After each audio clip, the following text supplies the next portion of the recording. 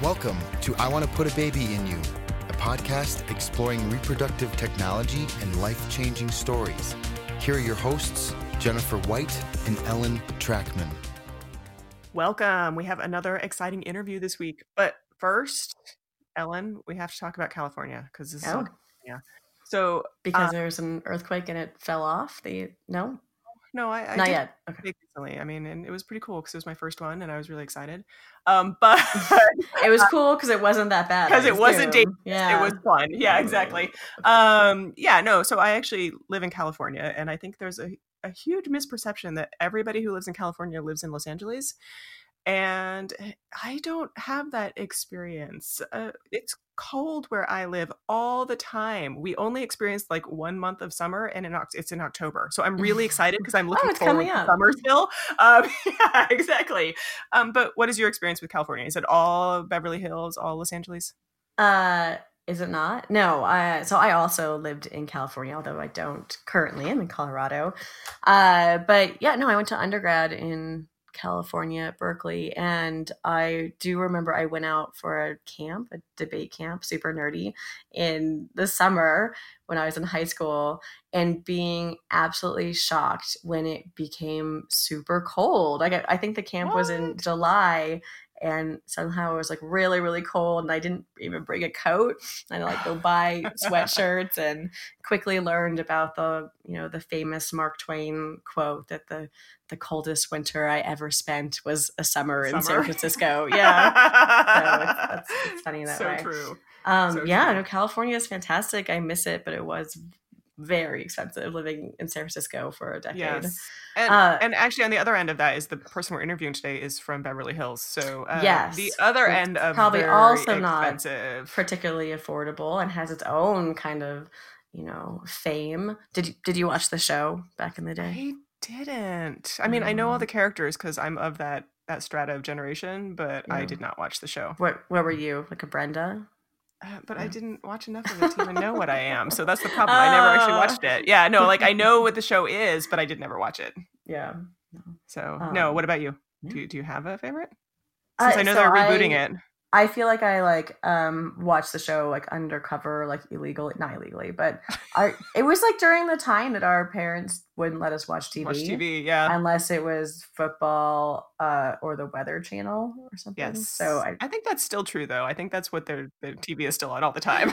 Right. But yeah, no, I'm sure I'm like the like nerdy girl, if anyone, if I had to be a character. Not that I would want to. I think just by default, I'd have to be. That's what you would be. I would aspire to be one, like the Jenny Garth. Like she seemed cool. But. Right. Seemed nice. Girl next door. Very sweet. Yeah. Yeah. But back to Beverly Hills and this very specialized egg donation agency out of Beverly Hills that helps find the top of the top egg donors. So we're very excited to talk to the owner of Beverly Hills Egg Donation. Welcome, Robin Perchik, the managing partner of Beverly Hills Egg Donation. We're excited for fascinating stories about egg donation and all the complexities involved in that area, and talking to such an expert. Before we dive into all of our questions that we're burning questions to ask, do you want to give us a little bit of background about to tell us more about your expertise and what led you to this position? Well, as you know, this is a kind of an interesting arena, both from the logistics of it as well as the ethics of it. And my background is insurance. I spent 30 years as a risk management insurance underwriter right out of college. I had, again, it was my first job out of college. I went to law school while I was working for the insurance company, had 3 kids during that time. And I was going to retire. And at the same time I was leaving the insurance industry, the woman who had started Beverly Hills Egg Donation was selling the business. And I thought to myself, well, my background is contracts, sales, customer service. I have no medical background, or the fact that I'm married to a physician in this field. So that's convenient. It was convenient. That's helpful, though. Yeah. Well, it's a great way to learn what you don't know. I mean, I'll never be the doctor, but you do need to have a basic understanding Very of, true. the nuts and bolts of the process. So, without looking back, I just jumped the wall into the fertility field, which I had been living with, tangentially for 25 years at that point. How did you even know about it? How did you know the owner? Were you friends, or how did that? We knew each other through my husband. So okay. Okay. So did you practice as an attorney or I'm actually really No. fascinated by that. So you went to law school, but you never practiced. As an attorney. Oh, okay. No, it was kind of interesting. I had 2 teenage boys, and I was pregnant with my third at that point. And sometimes when you're in your 40s, you start thinking about things you hadn't gotten around to. So yeah, I decided. I know that. On the bucket list, go to law school. Why not? It was on the bucket list. I can't explain why. It seems a little sick, actually.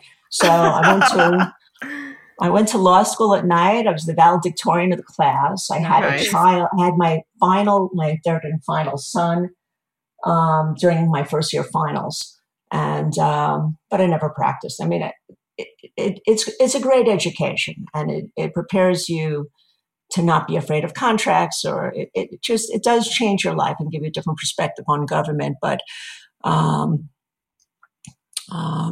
didn't really feel like I needed to be a practicing lawyer to accomplish what I set out to accomplish. And, I think many attorneys would probably say you're not missing out. So I'm not jealous at all. I am a little sad that I didn't go to law school, 10 years earlier, but I did it. So it's like a check mark on the list. That's awesome. And, sorry, I didn't mean to go backwards. I just was really fascinated by that. No.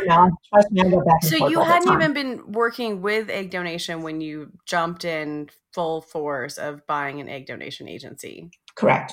Wow, that's amazing. That is impressive. And how did that transition go? It's a little scary, actually. I made lists and lists of things that I didn't know. And,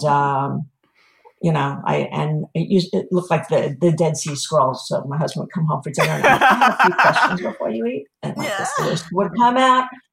And I would sit there and I'd take notes. And I read a lot. I still can't do an egg retrieval, but I have enough details to tell people the nuts and bolts of it for sure. Yeah. So what surprised you the most when you started? What surprised me the most, I would say, how emotional this is. I was unprepared, basically because insurance and law are not. It's not that they're not emotional, but they're not emotional. They're transactional. They're by the time women get to me, they've been through the ringer with multiple IVFs and failures, and they don't feel good about themselves. And there's, it's a totally different, paradigm in the LGBTQ community because they're happy to be on their journey and getting help, and so it's different. And I was not prepared for the depth of the emotions involved. Yeah, that's funny. So I always laugh. So I did hedge fund and investment management law for a big firm before I switched to assisted reproductive technology. And I was like, I'm going to do happy law. And it is at times, it's also very, very sad and very heartbreaking law in many points that you experience as well. So tell us about Beverly Hills Egg Donation. There is many, many organizations out there that do egg donation matching. Kind of what makes you guys unique in that field? Well, there's a number of things. We do have a real office in Beverly Hills, which fun. It's funny that people from LA just never come to the office. Not never, but rarely. And trust me, I commute and I totally get that. But the international intended parents are always in my office. And it's one block off of Rodeo. So people come and they have lunch and they like to meet the donors. And sometimes we have lunch with the donors. And it's, in terms of differentiation, we do not share donors with other agencies. We have an exclusivity policy. We meet all of our donors and have notes on the interviews. I encourage intended parents to meet the donors. if it was up to me, everything would just be, open arrangements, but they're not all open, but I do encourage them to Skype and meet. And the majority of the donors are open to it. There are some that just want to be anonymous, which is just, I think, a little naive in this day and age. But yeah, I'm curious, what do you advise those, given home DNA tests and just everyone finding everyone? What do you tell them? I say, do you have a digital footprint? Because they all do. So, but even without that, it's like if her second cousin took the home DNA test, you can get pretty close with that. So we were talking to they know about that. We were talking to somebody from Ancestry.com recently, and she said that it takes a fifth cousin, and you can find pretty much anybody. She said once 2 million people in the in the world have taken DNA tests, you can find anybody. And we've obviously gone way beyond that with how many people have taken them. So it was really fascinating. Yeah, no, I believe it. There is no anonymity. So it's naive to believe that, even if they don't want to sign up on a sibling registry, it's naive to believe that nobody's going to find you. So we do make a point of discussing this with them, in the process, and also asking them if they're open to meeting children at age 18 or earlier. Mm-hmm. And what are most open to that, or how do most react to that? I would say more than 50% are, and I do look at donors differently if they're more open. I mean, that's where I want to be. You look at them more favorable. I do, because if it was up to me, I think it's in the best interest of everybody to just, not make a big deal of it and just acknowledge it. Yeah. Have you had situations come up yet where someone had intended to be anonymous and now someone's coming back asking for their information, or kind of any issues along those lines? Yeah. Haven't had it yet, but doesn't mean it's not going to happen. So, but I have facilitated meetings with donors and parents and your children, and it's fantastic. It's just fantastic. It's funny though. For those who might be newer to egg donation, what kind of screening does an egg donor go through normally, and what do they go through with your organization? Well, it's a multi-tier process. The first thing that they would do is fill out an online application. Just a few questions. We're looking for age, BMI, post-high school education, and the ability to pass the FDA application. So we don't want to be sending donors into doctors' offices who can't get off the ground. Because they have lived in Europe for 5 years or whatever the issue is that's going to make them not pass. So we do that first. And is that one? If you live in Europe for 5 years, you're disqualified. Yeah. Oh, interesting. And there's also living in different countries during the mad cow episode, the mad cow years in Europe. And there's also my husband lived in England during that time, so he can't donate blood for that reason. Yeah. Right. So, and it's pretty much the same as blood. It's also, tattoos and piercings. It's Zika travel. It's, it goes on and on. The FDA application is pages and pages. And we have that from, the physicians that we work with. They're all basically, the FDA rules are the same for everybody. So if you pass this little initial what's the most common thing to screen people out? Is it travel, or is it something else that generally disqualifies them? Well, the Zika will pull out a lot of people because people don't realize that, if you go to Cabo, you're disqualified. You go to the Caribbean, you're disqualified. South America, Southeast Asia. Oh, wow. Is it go anytime, or had to be within a certain time period? Well, you have to be 6 months out from that. Okay. So you can just wait. So that's a big disqualifier. We also get a lot of people who are under 21, and the doctors are kind of split on whether they'll work with donors under 21. So we tend to just work with donors who are 21 and up. And the other thing is BMI. So we're looking for donors with BMI 25 and lower, which basically means that they're, thin and fit. Very slim, yeah. Yeah. But the thinner they are, I guess, not the thinner they are, but at a certain point, they would need to take more medication if their BMIs were higher. So, we're looking to minimize all of that. Got it. So we feel like when we talk to intended parents and ask them about how they chose their egg donor, that most of them start out, their background and their education, and then really so many are like, well, okay, it came down to looks. I don't know. So I'm curious with your intended parents, like, is it so much like physical attributes and looks, or is it really more in depth that really their background or some combination? What are you seeing? Well, just getting back to the application process. So our secondary screen is personal and family health history. And because I'm really mean, I make them write an essay about themselves and why they want to be an egg donor. Oh, wow. Yeah. And because I was an English major in my prior life. And I think so part of it is their writing skills. Well, you know what? Not many people can write. But I do like to see we do get their information about their education, their ACT scores, SAT scores, and if they're academic achievers, we get the documentation on it, so we have that on file. In terms of how people make the decisions, it's the most interesting process. I mean, I think this is probably the other biggest point of confusion that I've had, is that you really can't make any assumptions about how people are going to make a decision. There are some people who are looking for donors who have 4 live grandparents, meaning, that, in their mind, that means that the genetics are superior. Of course, even thinking back to when I was in my 20s, at that point, I had 2 grandparents die when I was in my 20s, and I was the oldest of 3 children.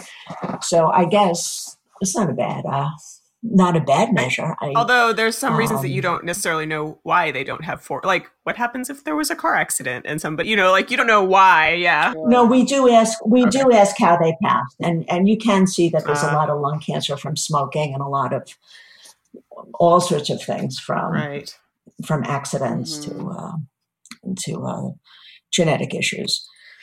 So we have some people who look at personal and family health as the number one criteria. We have some people who look at looks as the number one criteria. We have a lot of people who look at height as an important criteria. So yeah, we don't want them too tall. No. And academic. I don't know. Everybody other way, right? that comes to me. Everyone's tall. 5'10", so 5'10", an academic achiever, and local if possible. And that's okay, sure, but. Do people actually look for local if possible? I mean, that's really fascinating to me, especially for an egg donor. Well, 2/3 of our donors are in between Santa Barbara and San Diego, so they are kind of local. So local to you. They're not talking about local. I'm sorry. Okay, I see. Yeah. So not local to the person that they're donating to. No, local to the clinic. Local to their clinic that they're planning on using. So that 100% makes sense. Yeah. No, half of the people that we work with are coming in from outside the U.S. So. Okay, that's why I was like, oh wow, because the person being donated to can be anywhere. So, no. I'm sorry. No, it's perfect. I just didn't quite. It was my misunderstanding on that end. Right. No, and it's just fascinating to see how people make their decisions. And I always ask people what they're looking for, because they generally have some idea of what they're looking for. And if looks are not the number one criteria, they'll tell you that.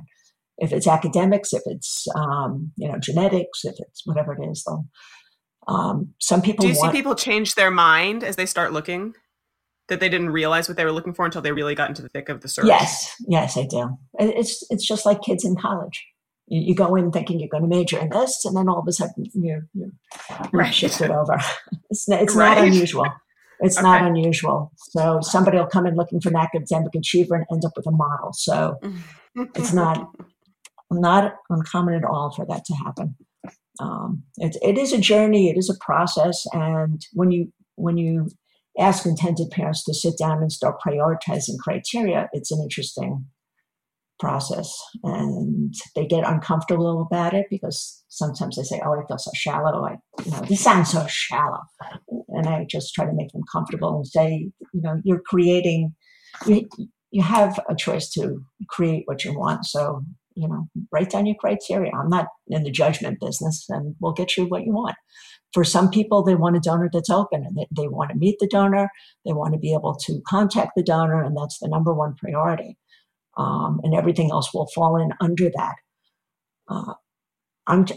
My job is to facilitate the match, to find the situation that's going to make both parties comfortable today, tomorrow, and down the line. So, do you see much of that, those criteria on the other side, where donors are saying, I only want to donate to this type of family or this, these kind of people? We do ask the donors directly if they have any restrictions on who they'll donate to. Much as it's very uncomfortable for me, because I don't really, personally, I want the donors to be happy in the situation, but I feel very uncomfortable saying, I don't want to donate to a single parent, which is what I hear mostly from them, which I have no problem with single parents, and it's better than having other situations. So we hear that sometimes, but not very often. And over the years, it's been less and less, and that makes me happy. It's encouraging. Have you had any strange requests from intended parents? It goes on all the time. I mean, and nothing is strange. Yeah. And you can share. Yeah. Yes. I have had intended parents wanting pictures of the donor's ankles. Oh, interesting. Oh, is that telling? What does that mean? I don't know. There's a genetic predisposition to cankles. I don't know. Wow. So that was kind of funny. And sometimes you just try not to laugh. I was like, okay, I can get that. We do get a lot of family and sibling pictures, and we get requests for that a lot. And we do get videos as much as we can of the donors. I haven't had anybody ask for copies of their, pictures of their mother's legs, but I'm sure one day I will. Matter of time. There's a suggestion for intended parents. See if they have varicose veins or no. I haven't. You should just start the profiles with okay, here's her ankle. Oh, you want to see her face? Okay, that's fine. And we get interesting questions like, is there balding in the family? Most men do get bald at some point in time, so it's always kind of fun to track down. Right. It does get interesting. So tell us about your intended parents. It sounds like they come from all over. It's 50% international, and that 50% international is split 50% Europe and 50% Asia Pacific. Asia Pacific meaning Australia and China primarily. Oh, wow. Interesting. And it makes for a very busy time zone life. I have two people who work with me on the East Coast, and they handle Europe because that extra 3 hours is just really hard. Yeah. And we work with the people from China and Australia from the West Coast because, they're waking up at 2:30 and 5 o'clock in the afternoon, and it's a little easier for us to handle that than our East Coast folks. Yeah. So you never sleep. It's all time zones all day. I keep my phone nearby. Let's just put it that way. I have Beijing time on my watch, so I keep both on my watch. Good. Yeah. That's good. I have to remember to check my WeChat every day. So right. Yeah, absolutely. So you mentioned beforehand, and I say that you talked about traveling. I'd love to hear yours about meeting with intended parents, and it sounds like you have a pretty fun travel life as a result of your donation agency. I do, and travel is a hobby of mine. So if you put together a hobby with the opportunity to expand your business network, it's just a fantastic opportunity to meet people across the world. So I do conferences from time to time in different places, but I don't do conferences all that often. I do meet with different, concierge agencies or surrogacy agencies in different countries and look to see if we can develop some partnerships and some synergies. So I do have people that I work with and doctors that I work with in Australia and a number of agents that I work with in China and Israel and the UK. It's just very interesting and rewarding. I'm happy to meet with the IPs when I travel, and a lot of them will take me up on it.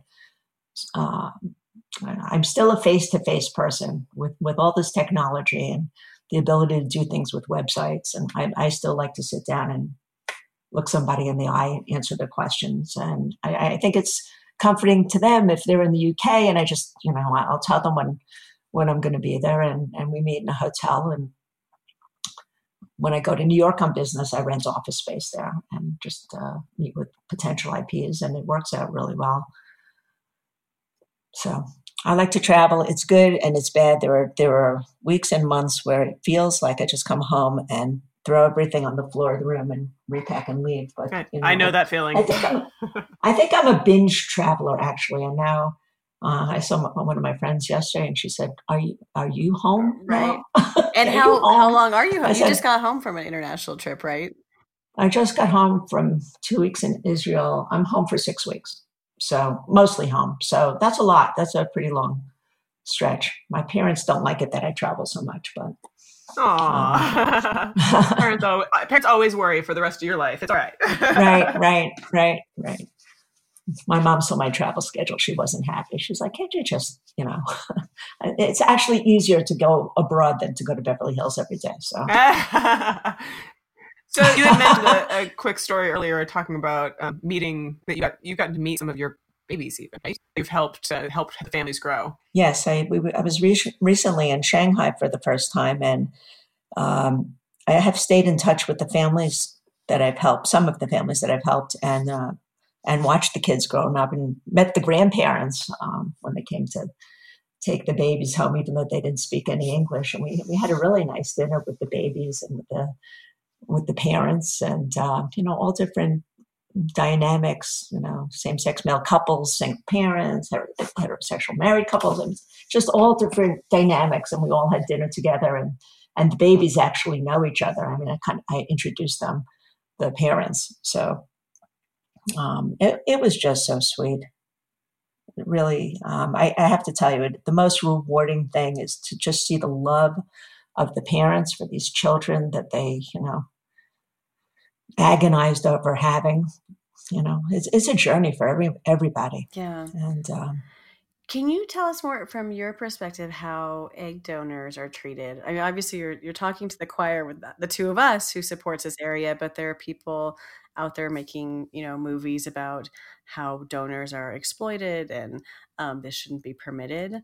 What are, as such an insider, what are you seeing for egg donors, of why they come into it and how they are being treated going through the process? I will tell you that I have no doubt that if this was available when I was in college, that I would have done it, because I worked through college and had a lot of strange jobs that didn't pay very much, and I had to support myself pretty much through college. Are they exploited? I don't think they're exploited.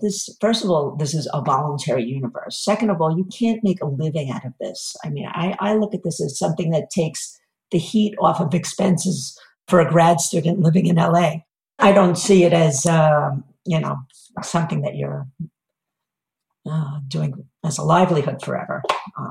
Well, and there's a huge, and I think part of this misperception is there's a time limit in between, right? They have to wait. You can't just donate eggs every month back to back to back. No, and most of the donors don't do that anyway. The doctors recommend at least a 60-day wait period in between, which is 2 cycles in between. But most of the donors are not doing that. They're taking a couple months or 6 months in between sometimes, or longer. And the recommended limit is 6 donations.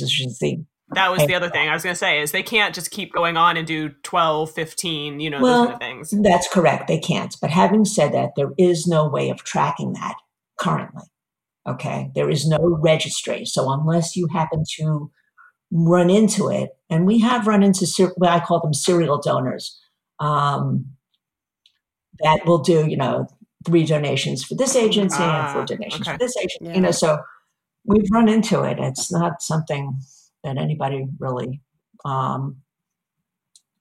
wants to be involved with, but that is. So does your agency have a limit that says, we won't work with you after 6, or if we know you've hit 6 between us and other agencies? Most of the people are working with that 6 limit. Sometimes there's sibling cycles, and the doctors are okay with that. There's some doctors that will do more than 6, but the majority of doctors will only do 6. So, and is it based on her health or kind of the number of children related to her?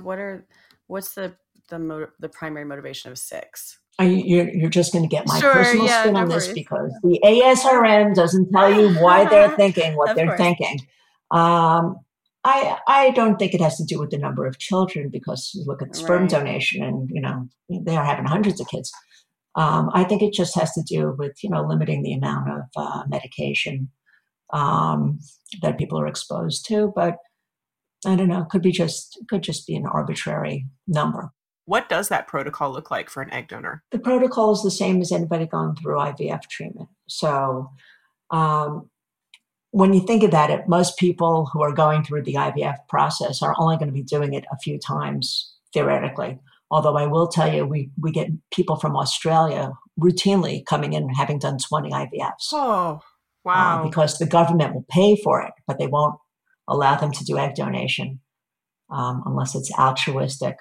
So if you want the details of the drugs, I'd have to get that from that's fine. The doctors. But similar to an IVF it's the exact same protocol as IVF treatment. So they're getting drugs to produce more eggs than you would have in a normal menstrual cycle. Right. Okay. And do you see a lot of, and I know the big kind of bugaboo in donor world is the hyperstimulation. Do you see a lot of doctors who are being very conscious of that now and making sure that the donors aren't being hyperstimulated? The protocols vary by doctor and by clinic, and I'm always happy to hear that a doctor is doing a Lupron trigger, which produces less eggs and also has less of a chance of hyperstimulation than a HCG trigger. So because my background is insurance and I look at trends, I know where the hyperstims are coming. So, right. shall we say? And I do watch that a lot. So when you say going back to how are the donors treated, I watch that like a hawk. And I once had the opportunity to stand in an ER within a donor's family, and that was not a place I was going again. Right. Okay. And I swore that day that I would do everything I could to avoid that. So was that hyperstimulation or some other complication? Yeah. It was a hyperstim. It was a hyperstim. It was just, so I think the doctors have also gotten better about it over the years, but we've also changed the way we've watched things. And the insurance company that does the donor insurance has also watched the way things are done. The insurance company that we use actually requires the doctors to write a letter about the trigger if the donor has a previous hyperstim. So, we're on it. That's the good news. And that is great news. So when a donor or intended parents are looking at who to work with this process, what can you advise them? Like, what are red flags to watch out for with perhaps other organizations they might be thinking about that you might not recommend? Well, I don't like, I'd rather talk about what I do than badmouth other people. Yeah, and definitely don't need to name anyone specific, just kind of the best practices and the variety versus like what's a good thing to look for. We have exclusive donors. We don't share donors. We don't say we have huge amounts of donors because, there are large segments of the industry that share donors who may or may not be available, or, these are, I feel like the donors that we have a relationship with. I'm the mother of 3 sons and the grandmother of 2 grandsons, and I have 250 daughters who call me for the kind of strange things, including when they have rats in their apartment and what you can do. So I do really get to be it's kind of an interesting relationship. So it sounds like what you're saying is, ask that question carefully of any agency you're thinking about working with. Like, what are the chances that your donor is actually going to be available if I choose a donor from your pool? Right. And they should also ask about screening. I mean, we AMH test every local donor. So you're not going to get a donor who hasn't had a recent PAPS, recent STD, and an AMH test. So they're going in and can pass an FDA application. So they're going in as close as we can get them without, physically doing all the 100% of the screening. They're going in with enough, I think, to be able to get through the initial visit without getting bounced out. I will tell you that with the AMH testing, which is an indication of ovarian reserve and how they're going to respond to the fertility medications, most of the doctors want an AMH of 2 and up. And I will tell you that about 25% of these young women, and this is just colloquial, I see them with AMHs under 2. Wow. Which means they're going to have their own fertility issues potentially. Right. So they don't even realize it. Yeah. They don't even know. They're 23, 28. And then when I look at them and say, you have to go see your doctor, and you may want to start freezing your own eggs for your use, because you're not going to respond to the medications. 25%, that seems so high and scary. That huge percent of the population. And again, it's just, and it's colloquial. Yes, of course. Okay. I have no real study. This is just, and it goes, sometimes we'll test 10 people and half of them will fail. Sometimes we'll test 10 and 8 of them will pass. But it just struck me that I really did not expect to see AMHs below 2 in a young population. So you didn't realize you'd be advising your donors on their own fertility as well. Right? Well, there are times when I feel like a public service operation, but that's fine. It's fine. The AMH test is not that expensive, and I'm happy to do that and send them where they need to go. But that's kind of a hard conversation to have with a donor who somebody wants to be an egg donor. It's just like, listen, not only can you not be a donor, but you need to go get on this now. Which actually is probably hugely helpful that she learned that early and really opened her options. It is really. Waiting. It is. And not knowing. It is. I always tell women in their 20s who are my friends of my children and my cousins' friends, I don't want to see you in my office. Just go start taking care of things now, because they're all professional people and they're still in the middle of their, med school, law school training, and don't put it off. It doesn't get easier with age, for sure. Also, in terms of best practices, I don't work with international donors. Okay, to me, it's a risk management issue as well as a tax and visa issue, and I don't want to go there. So I know that there are a lot of international donors coming in. On tourist visas, okay, there was an IRS ruling that said this is considered work, and unfortunately, when it is considered work, you need a work visa, not a tourist visa. But there's all of these things going on, and again, is the donor going to show up? Are you working with international situations? So I just stick with U.S. residents and people who are able to work legally in the U.S. So, if they have a green card, but I would say they're 99% U.S. residents. So you mentioned, you alluded to the Perez case. That affect especially things like, I know the big fear was, oh my goodness, compensation for donors is going to skyrocket through the roof. Did you see a big change when that came about? How did that impact and change things?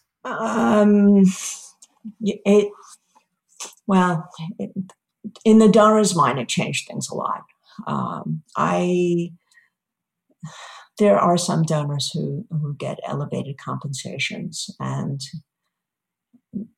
in my own mind, I think there's a point where it doesn't feel good. But there are people who want, perfect academics, and they're willing to pay. And I don't know if it's genetic. I can't tell you if it's genetic or hard work. But people have that in their minds, and it is on some level a free market.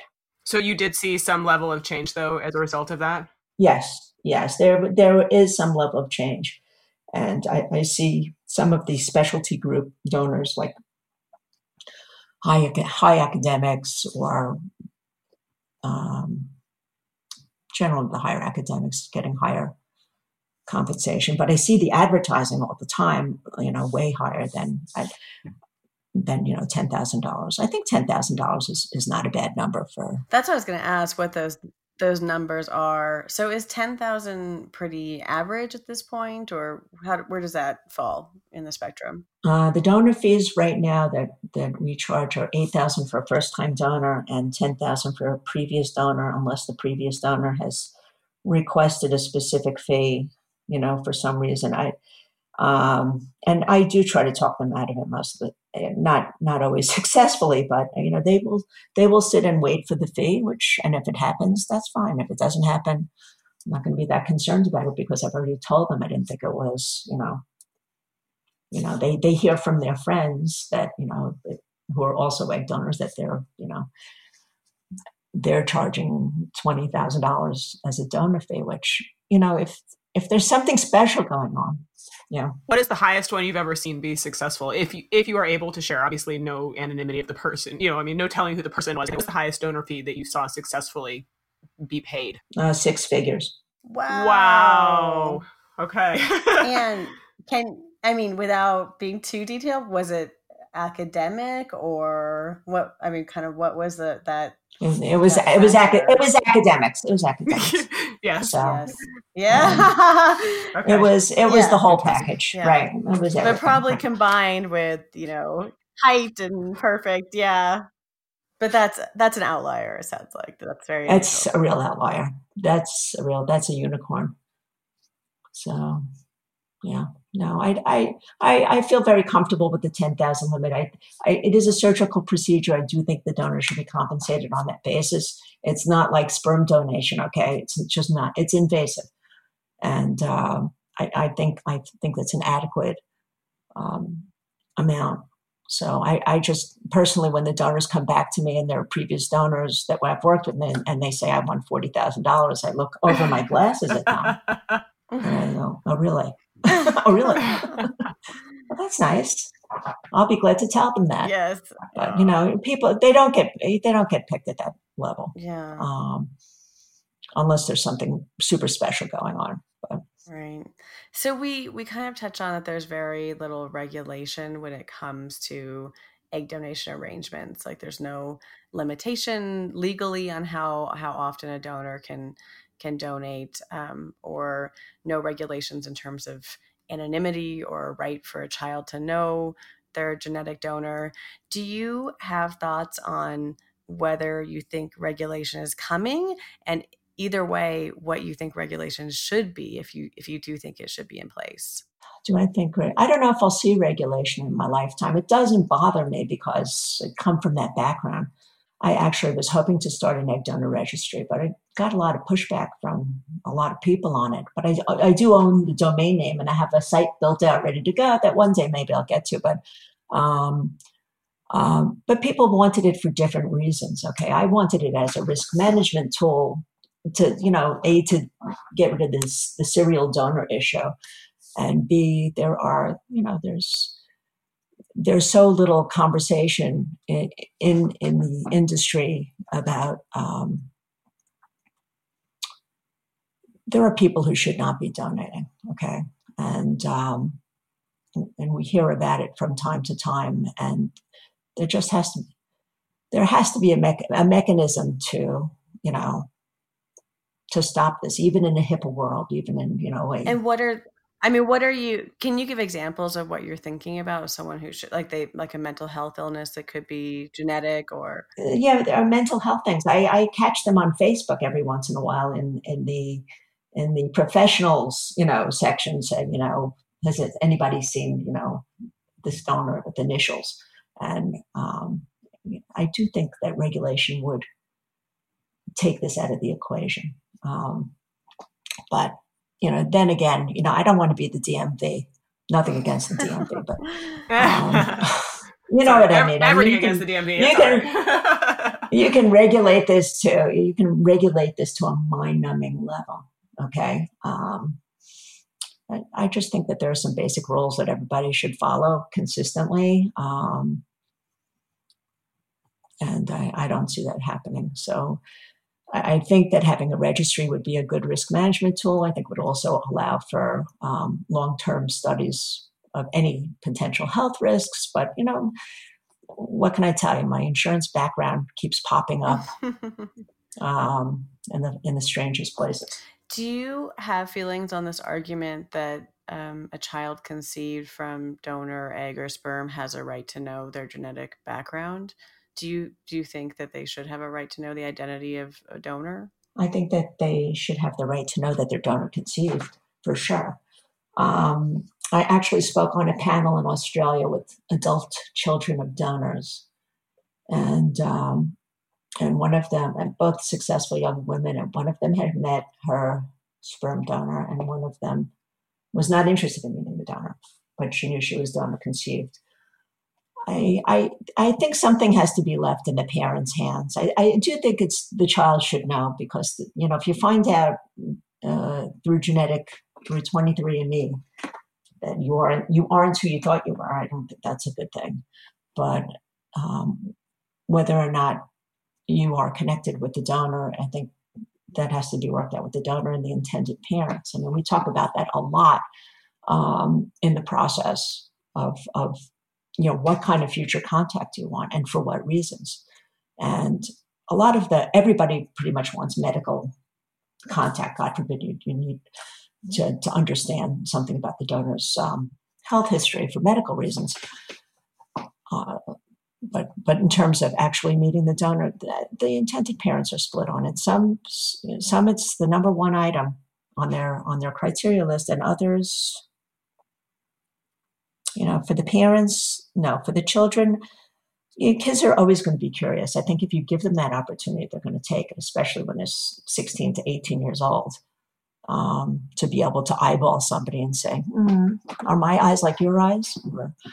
What about from the donor perspective? How often do you see, what is the split there? Do they want to have the opportunity to meet them, or do they want to be left, and I'm not going to say anonymous because we all know anonymity isn't a thing, but unknown, basically?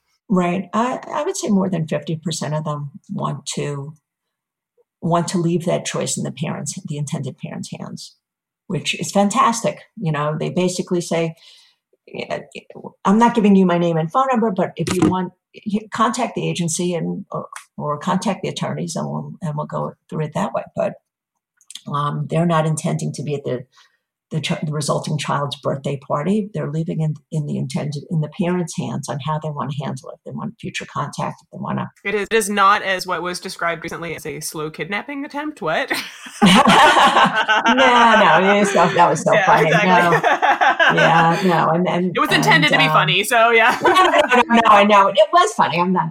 It was funny. But don't. Yeah. No, it's not a kidnapping attempt, and yeah, exactly.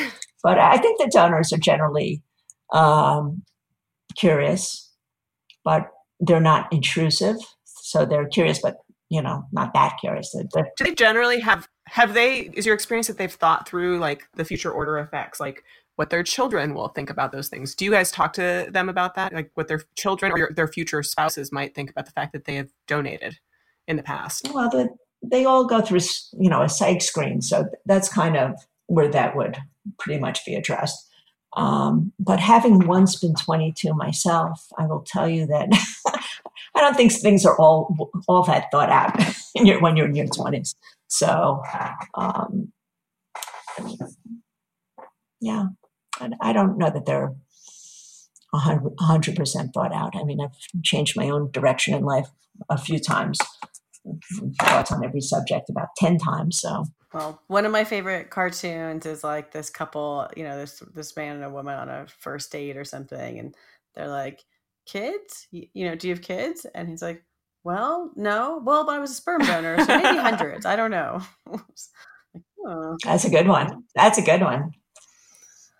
Anything? When I was, oh no, tell your story. When I was just saying, when I was 22, I wasn't sure I was going to have kids. So the fact that I have 3 kids and I'm in this field is a little mind-blowing. Right. Anything kind of pressing or interesting that you feel like donors or intended parents or people really should know about egg donation that we didn't ask you that we'd want to make sure we get in here to let people know about? There are people who fall in love with the donor, which is fine. I don't try to talk if they meet the donor and there's some connection, and for whatever strange reason, not all donors make the same amount of eggs. Some make 5 to 10, some make 15 to 30.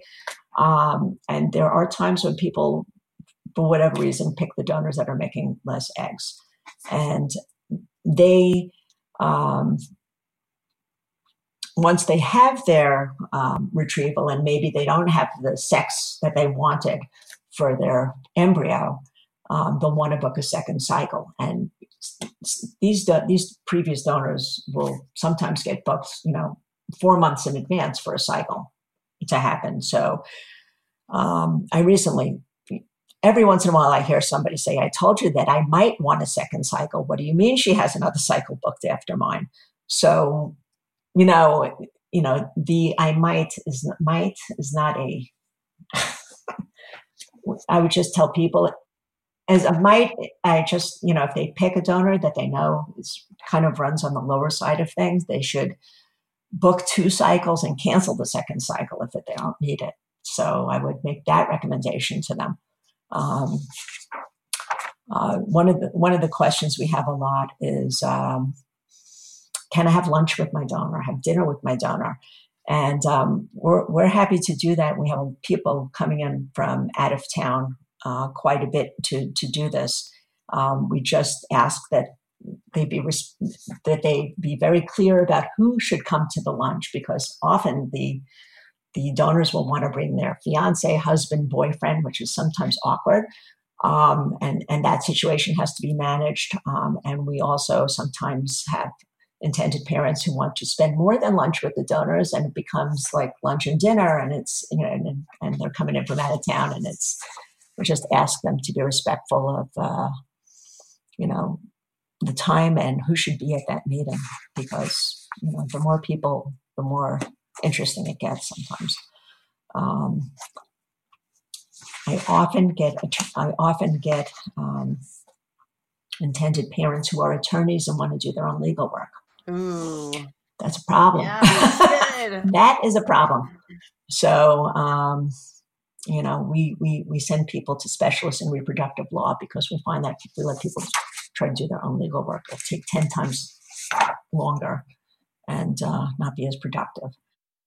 But the last thing that we want is, and I'm sure it's the same for you in the surrogacy arena, the last thing we want are pitfalls in the legal process. Okay, I don't want to go through this and screen donors and have something fall out because there's a disconnect on future contact needs.